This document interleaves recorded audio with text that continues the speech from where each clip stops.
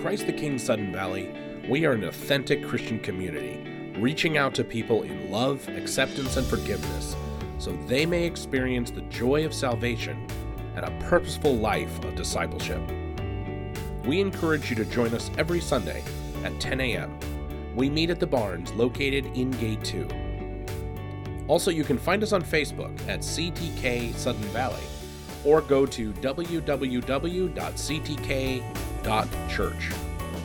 Now, let's join Pastor Jason Manning as he continues his series entitled Change, a study of change through the book of John.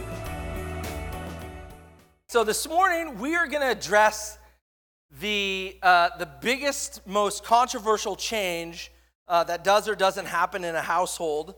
How many of you load the dishwasher at your house? Raise your hand. Okay, so all you put your hands down. If you don't load the dishwasher, go ahead and raise your hand. So these are the group of people that load the dishwasher completely wrong, right? Right? Isn't that true? Everybody who loads the dishwasher knows how to load it, and then everybody who doesn't, or actually who fills in sometimes, they just don't load it right. Have you ever been to somebody's house who loads it completely wrong? Like, how do their dishes even get clean?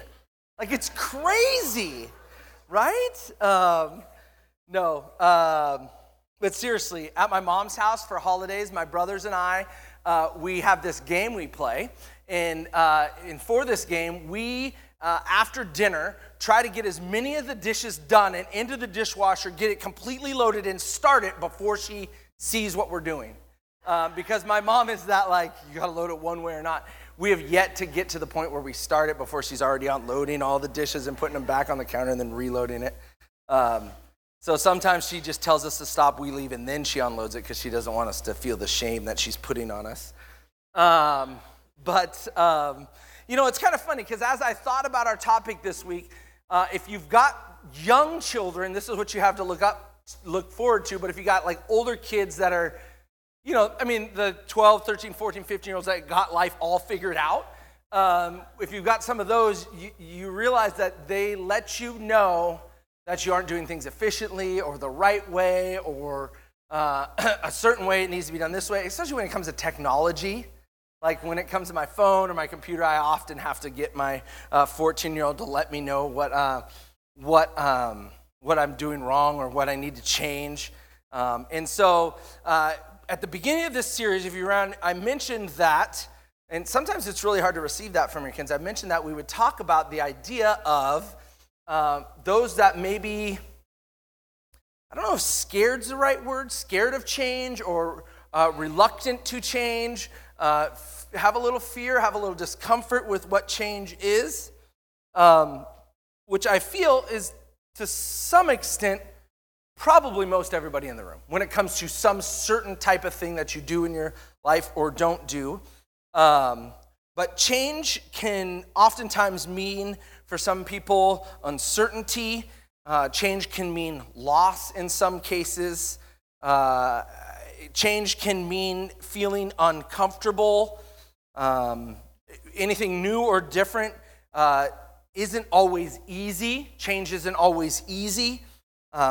But I want us to think about, with the right mindset, the right idea, with the right understanding, with an open mind and open hands, change can be filled with hope, can be filled with promise, change can produce opportunity. It can bring restoration. Change can be thought of something that just literally brings even the slightest glimmer of hope in our lives. And I think oftentimes we can get stuck in the way things have always been, stuck with it's always been done this certain way. It's all that we know, maybe, all that we've been taught and understand. I did a little Google search for around this idea and quite frankly, what somebody like me could be called by, say, somebody like a 14-year-old. A broken record, a diehard, a dinosaur, a fuddy-duddy. I like that. That was kind of fun. But here's a real one that I heard.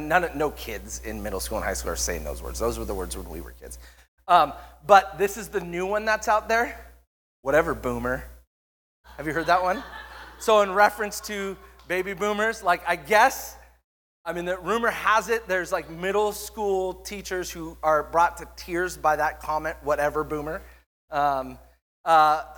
It's pretty creative, right? Old fart, old fogey, stuck in the mud. And as comical as it might be, I think it can actually be kind of real.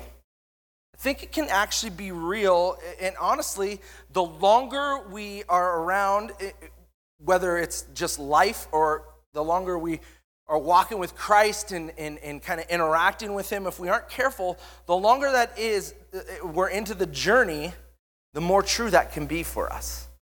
So I want to hit kind of a perspective change for us this morning. I want to hit a perspective change by asking the question, are you and I, are we too focused, and I was told I misspelt focused. See, I added the extra S. It was infinite. Focused. Are we too focused? I bet you, oh, no, yeah, it's not. It's a blank in your outline, so just you spell it right. You don't have to misspell it if you don't want to. So are we too focused on how we do things to see what Jesus is doing? The question for us this morning is that too much of a distraction? Take focused off the screen. Everybody's like lost. They're like, I can't handle it. There we go. Good. Are we too focused on how we do things to see what Jesus is doing? Focus. Here. Come on. Stay with me. Stay with me. Are we too focused on how we do things to see what Jesus is doing? I feel like we can get stuck in the actions of doing and being that we can actually miss what is really going on around us. Right? We can miss opportunities in ways that Jesus might be working or even willing to work in our lives if we're too focused on the way we've done things all along, all we know, all we do, the way it's been forever. Right? Listen to these words. We're going to be in John chapter 7 today, so if you've got a Bible, you can open up to John chapter 7. We'll jump back to 5 for one verse and then ahead to 8 for a verse as well. You know what? First of all, has anybody got homework to turn in? Glenn? I signed homework last week. No? All right. Glenn's got homework. He did it. So back in the back is your Pro App guide. If we skip over a couple chapters like we are doing this week, skipping over chapter 6, go ahead and do your Pro App, read through it, and see what God tells you about that chapter. We're going to be in chapter 7. It starts with this. Chapter 7, verse 1. Glenn's really mad at me now. After this, and I want to stop there. After this, whatever happened beforehand, after this, what was going on during this time? If you've read through the first 6 chapters of John, we know that Jesus has been healing people, walking on water, feeding 5,000. He did that Walking Dead sermon analogy that in just before chapter 7 and chapter 6 where he says, if you eat of my flesh and drink of my blood, I am the bread of life, eat of my flesh. And then I love it because, you know, it's that sermon that's like really controversial probably at that time, and like it actually records half of the disciples got up and walked out. Thank you for not walking out when I either have a miss or am I challenging you too much. But all that is going on at this time. And it says, after this, Jesus went around in Galilee. He didn't want to go about in Judea because the Jewish leaders were looking for a way to kill him. Because he'd been healing, walking on water, feeding 5,000. I mean, these horrible, atrocious things he was doing. And they wanted him dead because he was challenging the way that they knew, the everyday that they knew. They didn't see Christ because they were too focused on the past ways of operating, on how things were done. They couldn't even see Jesus for a guy that was doing amazing things at that time. And they just wanted to get rid of him. Which, again, in and of itself is why I prayed this morning, Lord, even with the message today, I want to be in step with you. I want to be in step with him. I don't want to color outside of the lines. I don't want to act in a way that's inappropriate just because it's a new thing and a new area of living and all that kind of, like, we want to stay grounded in Christ, but we want to allow him to do the work, right? Christ isn't our guardrails. Like, he is the center focus of it, and then from that he works in our lives. And so that's my prayer for this. But we see at that time that the Jewish leaders, the royal officials of that time, even as we looked at one last week, they wanted him dead. And the controversy between Jesus and the Jews was that they were unable to see the purpose in which, to see the purpose in which Jesus had come to fulfill the law, the original law. Right? They were too focused on the law in itself and didn't realize that the laws that they were following and what God had laid out for them actually pointed to Jesus. In Scripture, Old Testament, prophecy, all of that stuff pointed to Jesus' coming and it being fulfilled by Jesus. But they were so focused on those laws and the ins and outs of doing those laws that they didn't realize that they were actually pointing to Jesus and who he was. That Jesus had actually, the overall theme was that his fulfillment was for the past, was for the present, and was for eternity. Right? John 5 says this, as we jump back there, it says, you studied the scriptures, he's talking to these people, you studied the scriptures diligently because you think that in them you have eternal life.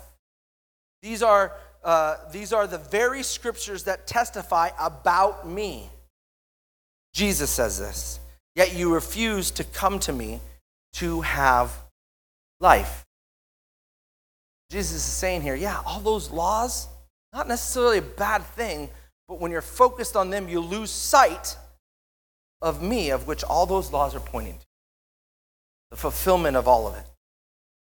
The law was not given so that you had our ability to fulfill what we feel, the 613 laws of the Old Testament are not obsolete today, but we don't follow those to a T.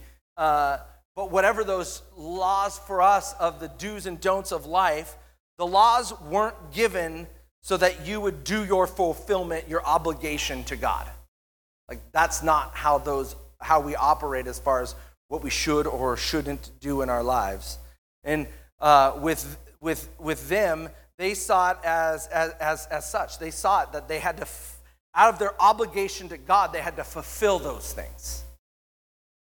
And the purpose of the law and the purpose of why we do any of those things that we feel like, or we kind of feel the Spirit telling us, or we feel like we should or shouldn't do, we live in that way so that we see Jesus, so that we come into Jesus' presence. Why we do anything is to enter into Jesus' presence. Is it all spelled right up there now? Good. Why we do anything in our lives is so that we can further into Jesus' presence. Like the Jewish leaders at that time, we too, I think, can lose track of Jesus when our focus changes from him into how we do things, or how things are or were done. What isn't or isn't getting done. If those are our focuses, we focus on that and we can lose sight of Jesus. Verse 11, John 7:11 through 13 says, the Jews were looking for him at the feast and saying, where is he? And there was much muttering about him among the people, while some of them said, he is a good man. Others said, no, he's leading the people astray. Yet for fear of the Jews, no one spoke openly to him. And so at this time, Jesus is doing all this stuff, healing people, bringing this new idea, this new way, the new fulfillment of which everything had pointed to that time. And in verse 12, it says, there was much muttering about him among the people. Now, in that case, John uses a specific word that's only used a very few times in the Bible, but it's the same word, and I believe John knows it. It's the same word,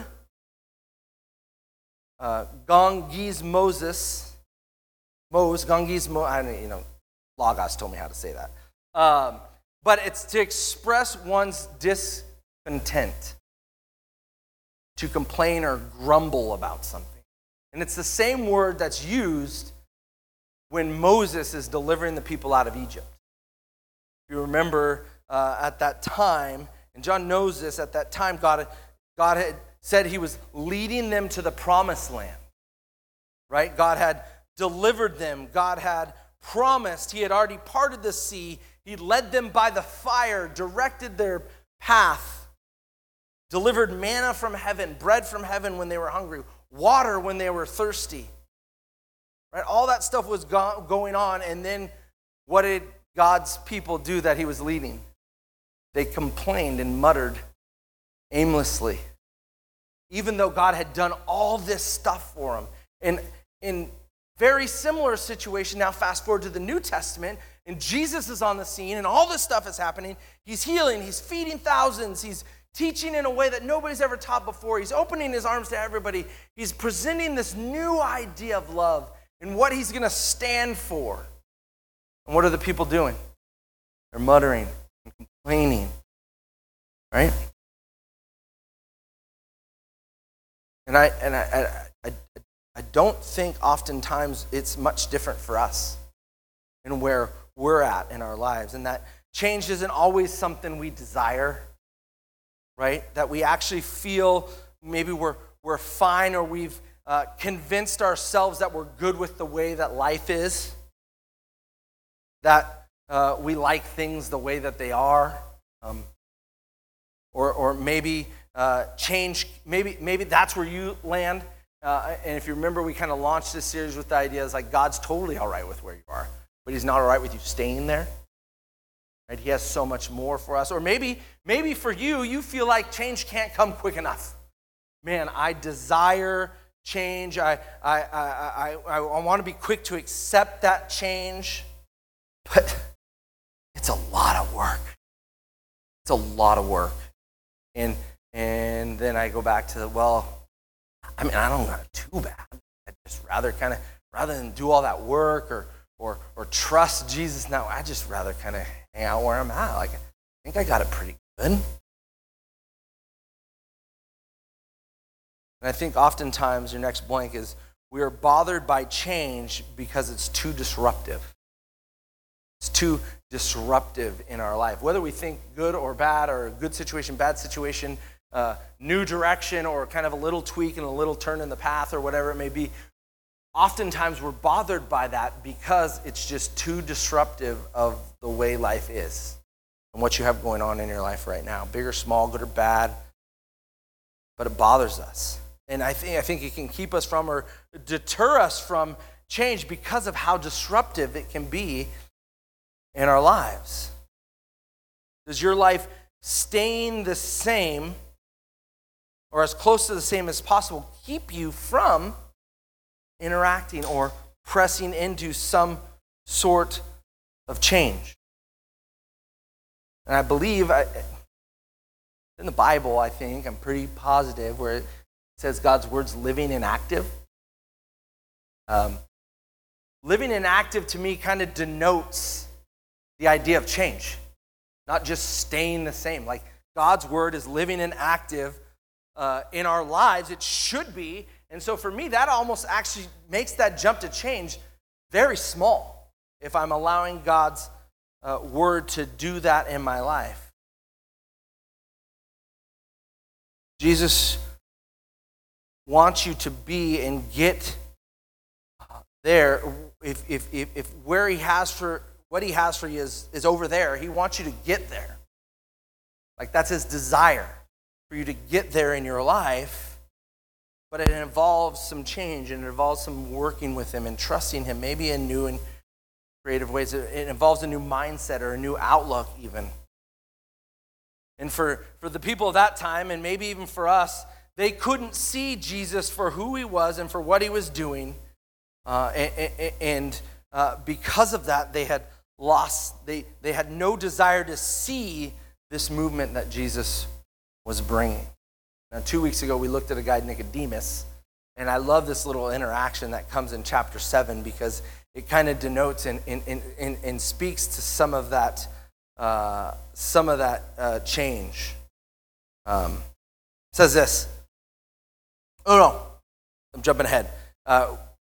This is John chapter 7 is actually the Feast of the Tabernacles, and so if you know at this time, they had 3 times during the year where they got together for one reason or another. The Feast of the Tabernacles was the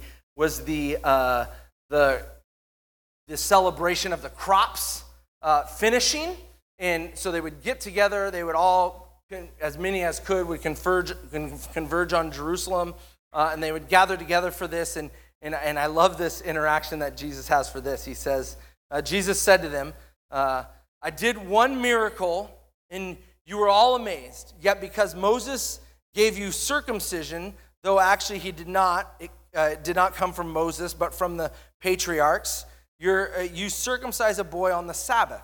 Now, if a boy can be circumcised on the Sabbath so that the law of Moses may not be broken, why are you angry with me for healing a man's whole body on the Sabbath?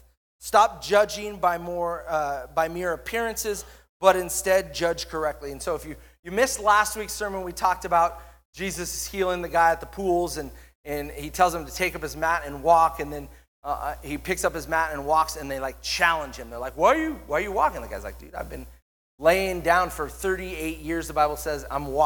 Jesus told he didn't know his claimed he didn't know his Jesus. The guy told me to get up and walk. I'm going to walk. And so Jesus is saying here, also at that time, all baby boys born would be circumcised on the 8th day, no matter what that was. And so on the 8th day, even if it fell on the Sabbath, they would circumcise the boy child.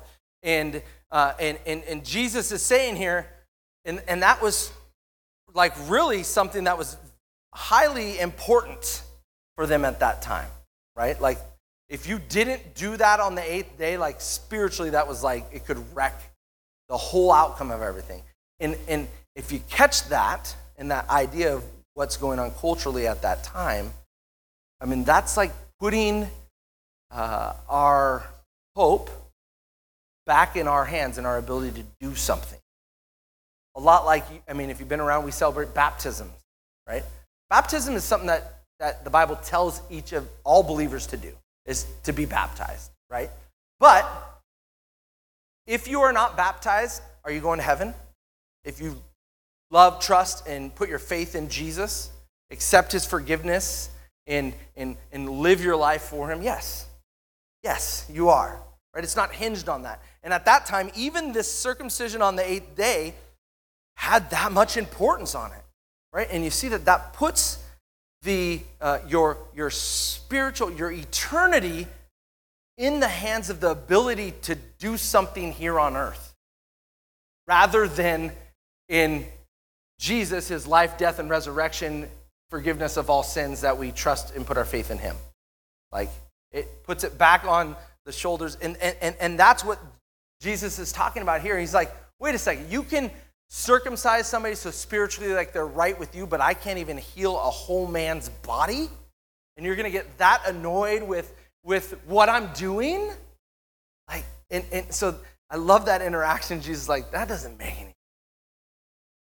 sense. And he says, stop judging by mere appearance of something, and instead judge correctly. I'm the one that scriptures have foretold was coming. I'm the Savior. I came to restore everybody. And you're getting hung up on a technicality of my healing. And Moses' people, the religious leaders of that day, both cases, They had been acting in a situation where God was calling them to a different way, delivering them, leading them into a different path, actually even showing them the path that they're going on, teaching them and interacting with them in a very similar situation for the people of Jesus' day. Was the same thing, and John recorded it, that they didn't see him for what he was. Their perspective on the change that was occurring far outweighed their ability to truly see Jesus and what was going on with his purpose and his meaning. And it's not much dissimilar to where we sit here today. Are we suppressing the change that God is calling to? Where is our focus on these things? Is it how we ought to do things or how we should do things? Don't should on anybody, right? Do we see change? Do you perceive the situation and what's being changed around you to be something more than Jesus? Or are you focused in on how you should do things or how you should live and operate your life based on either what you think the Bible says about it or based on just surviving and doing what you have to do?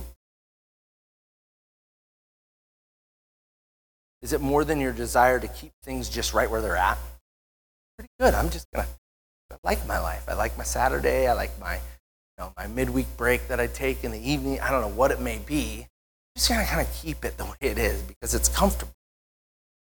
I wrote in this book that I was reading this week, it's a lot of interactions in the book of John, and it kind of walks through this. I wrote in this book, just in the margin, I was like, change things up. Like, switch things up a little bit. And I think if we don't do that, we might miss seeing Jesus work in ways that you wouldn't even imagine him work, an ability to work in ways that you wouldn't even imagine, in places you wouldn't normally expect. I read an article this week, and the article title was, maybe it jumped up on your Facebook, maybe it was just because I was searching this topic of Jesus working in creative ways. The title of the article was this: I went to the strip club with a bunch of pastors' wives. And I was like, whoa, that is a crazy title to a message. And so then I got permission to click on it. And again, I'm not suggesting that we're like going to do this. But it was just about this lady who said that she got invited to go to a strip club with a bunch of pastors' wives. And they actually, no joke, they actually started a ministry. They would enter in, be ushered straight back into the back, and they would just start loving on these dancers that are in this club. And it didn't go into a ton of detail further into it, but it just talked about how eye-opening that was. To see creatively, I know, tell you what, it's outside my box too.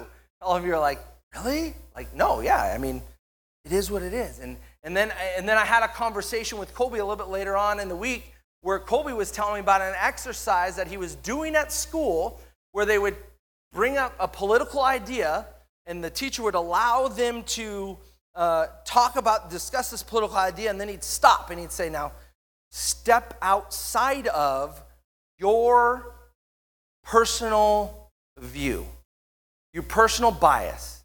Intentionally step outside of that and then have a conversation about it and look at the differences of how you might be able to see things. And watching my 14-year-old talk through that, I could see that he was like, it was very beneficial for him to just step back, separate himself from what he thinks he ought to believe and all this kind of stuff, and just look at the idea with an open mind and open hands. And it was really kind of cool to see Colby work through that. And it challenged me this week to be like, and that's it. Like, can we step outside of what we think we should or shouldn't do and really actually step into God's perspective on it and be like, is he going to work? Can he work in this? Can he not work in this? Jesus entered into this system that had worked its way to becoming a works-based list of shoulds and shouldn'ts, how it's been done. And you can kind of say that he came to switch things up, to turn everything upside down, right? To right the world in really kind of a very unconventional way at that time. Verse 37, and this is kind of where he turns the corner, and he says this, John 7:37 through 38. On the last, in the greatest day of the festival, so the last day of this Feast of the Tabernacle, Jesus stood and said in a loud voice, and Jesus' brother at that time was like, dude, you got to speak up. You got to speak up. Like, whose ministry is in the shadows? And at this time, Jesus had kind of stayed in the shadows. He said, time's not my time yet. It's not my time yet. Which isn't a lesson of itself. But on the last and greatest day of the festival, Jesus stood and said in a loud voice, let anyone who is thirsty come to me and drink. Whoever believes in me, as the scripture has said, rivers of living water will flow from them.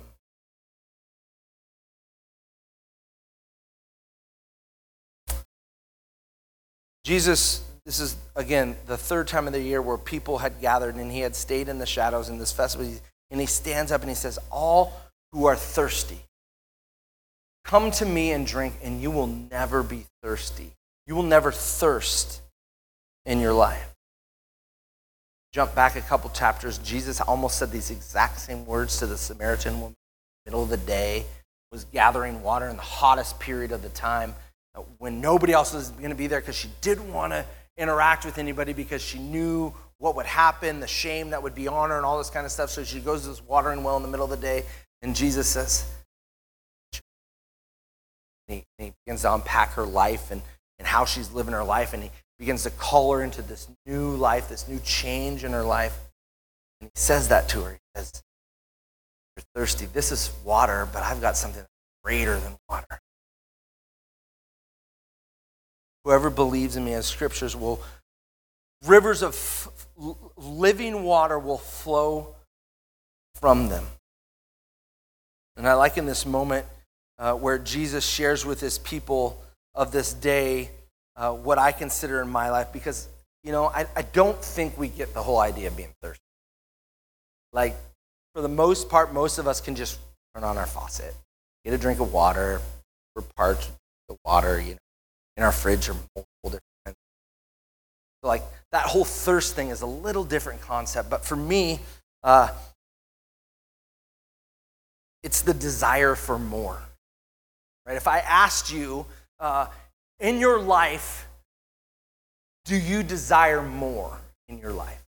I think most all of us would be like, I actually do.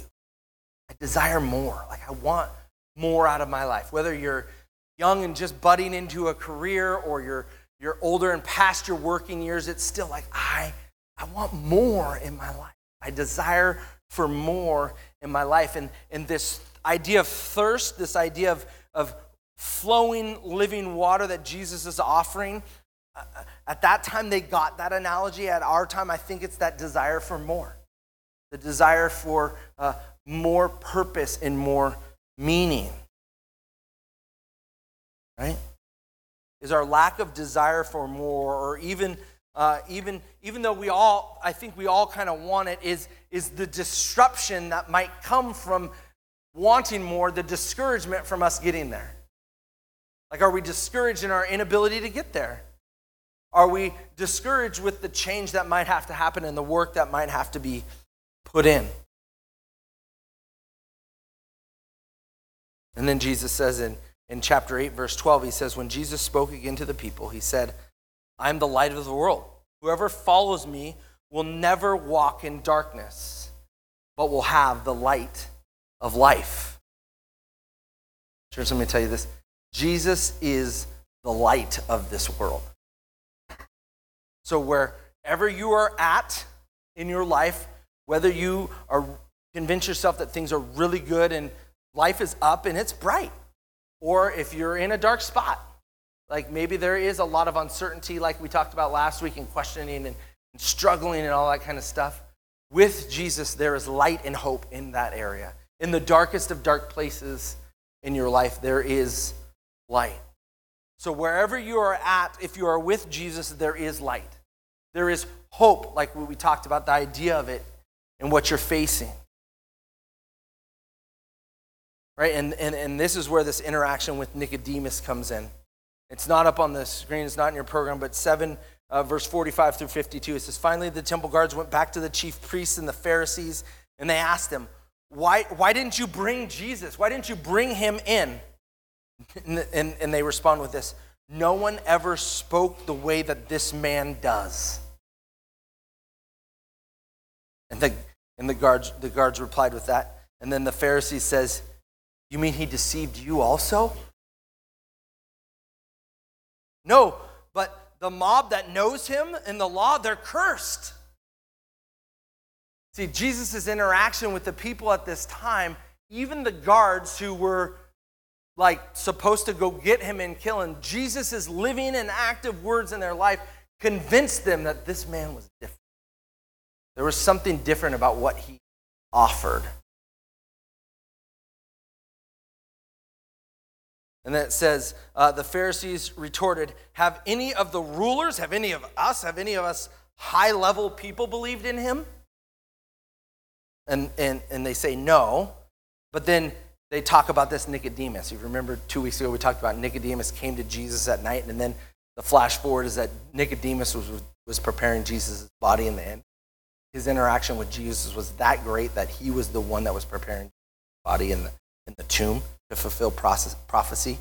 It says, no, but Nicodemus, who had gone to Jesus earlier and who was one of their own in number, he was one of the officials, the high-level officials. Nicodemus says, does your law condemn a man without first hearing him to find out what he is doing in your life? They replied, are you from Galilee too? I mean, look into it and you'll find that the prophet does not come out of Galilee.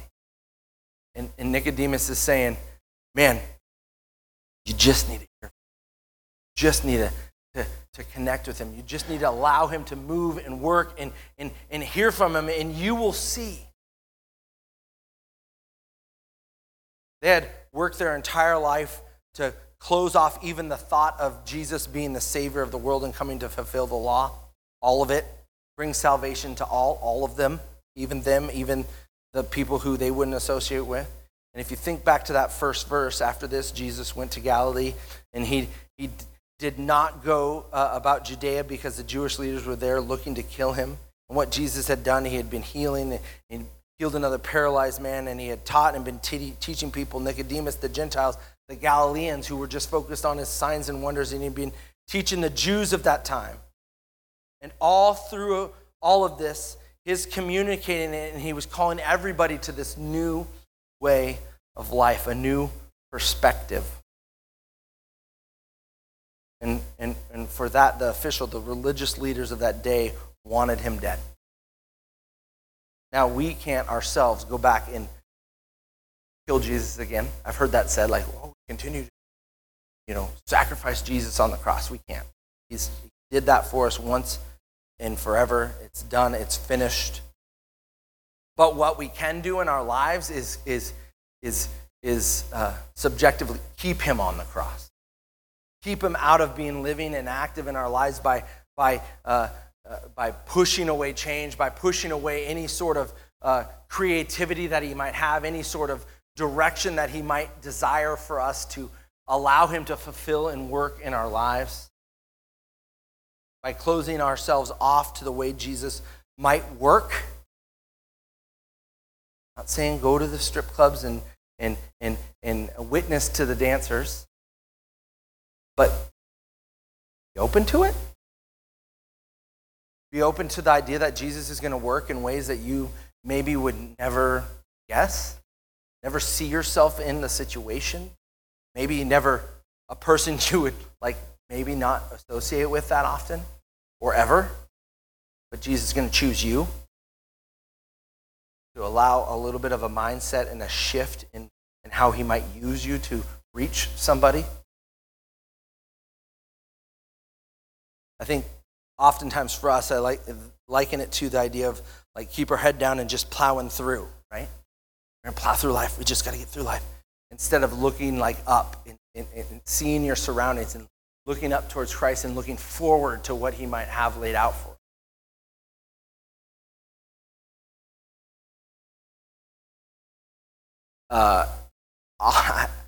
I don't like sharing where I feel like God has like blessed me, like something right. Because I know oftentimes even in this, God's really working on me. But I find myself in that situation. Colby is playing Magic the Gathering cards, right? You don't know what Magic the Gathering cards are, pieces of cardboard, and they play board games. You play games with other people, and you interact with people. And what I'm seeing my son do, and even what I'm able to do in this, is rub shoulders with people who I don't know that I would have ever been in those situations, in those rooms, in those interactions. And this weekend we were hanging out with a group of people, and I'm pretty, like, I don't, like, a lot of you are like, oh, come meet my pastor. Like, the last thing I want to do in that room is admit to being a pastor right off the bat, because then the mood of everything changes. And so I just sit and interact and relationally connect with these people. And this last weekend, these people, by a move of the Spirit, just brought up the idea of church. And I got to share with them, oh, pastor, really? And so I got to interact with them. We talked about potlucks, and we talked about relationships and building community, and how much I love the community that they had accepted my son into. And it's real unique in that, but also in Heather and I's fostering. I don't know that when we were married, that wasn't on the table. Like, I was like, I don't know. But we've begun to interact with people we would have never had the ability to interact with. And I'm not saying I got it right, because I don't. There's plenty of times where I just am like, no. I'm going to just stay in my lane. I'm going to stay with my people or with all of you. I love you guys a ton. Love Sunday mornings. I'm good. Like, you're not calling me there, are you? And I think that it's a miss if we aren't creatively looking at where God is leading. And so that this morning, I want us to be open to that. I want us to, this idea of change and perspective is just the idea of allowing God the room, the opportunity, the guiding and leading for us to change things up. Allow him to change things. Let's pray. Band can come forward. Lord, I thank you for your living and active word in our lives. I thank you for the way that you are directing us, Lord. I thank you that you are speaking to our hearts and our minds. I thank you that we praise you that you desire so much more for us.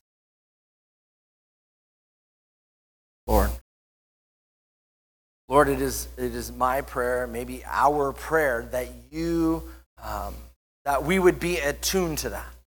Lord, that we would see and allow you to direct us in our lives, in every area of our life. The workplace, the household, the hobbies, the focuses, the passions that we have, Lord. I pray, because I know it's your design, I pray that you would ignite those passions in our hearts for the people that you desire for us to reach, whatever they may look like, whatever they may act like, whatever they may live like, Lord, that you would direct us, you would connect us relationally in this way that you call us to love, Lord. Lord, thank you. We pray that God blesses you with this message. If you'd like to contact us, please reach out to us on Facebook at CTK Sudden Valley, or visit our website at www.ctk.church. You can also find other episodes of this podcast on your favorite podcast platform. Until next time, thank you for listening.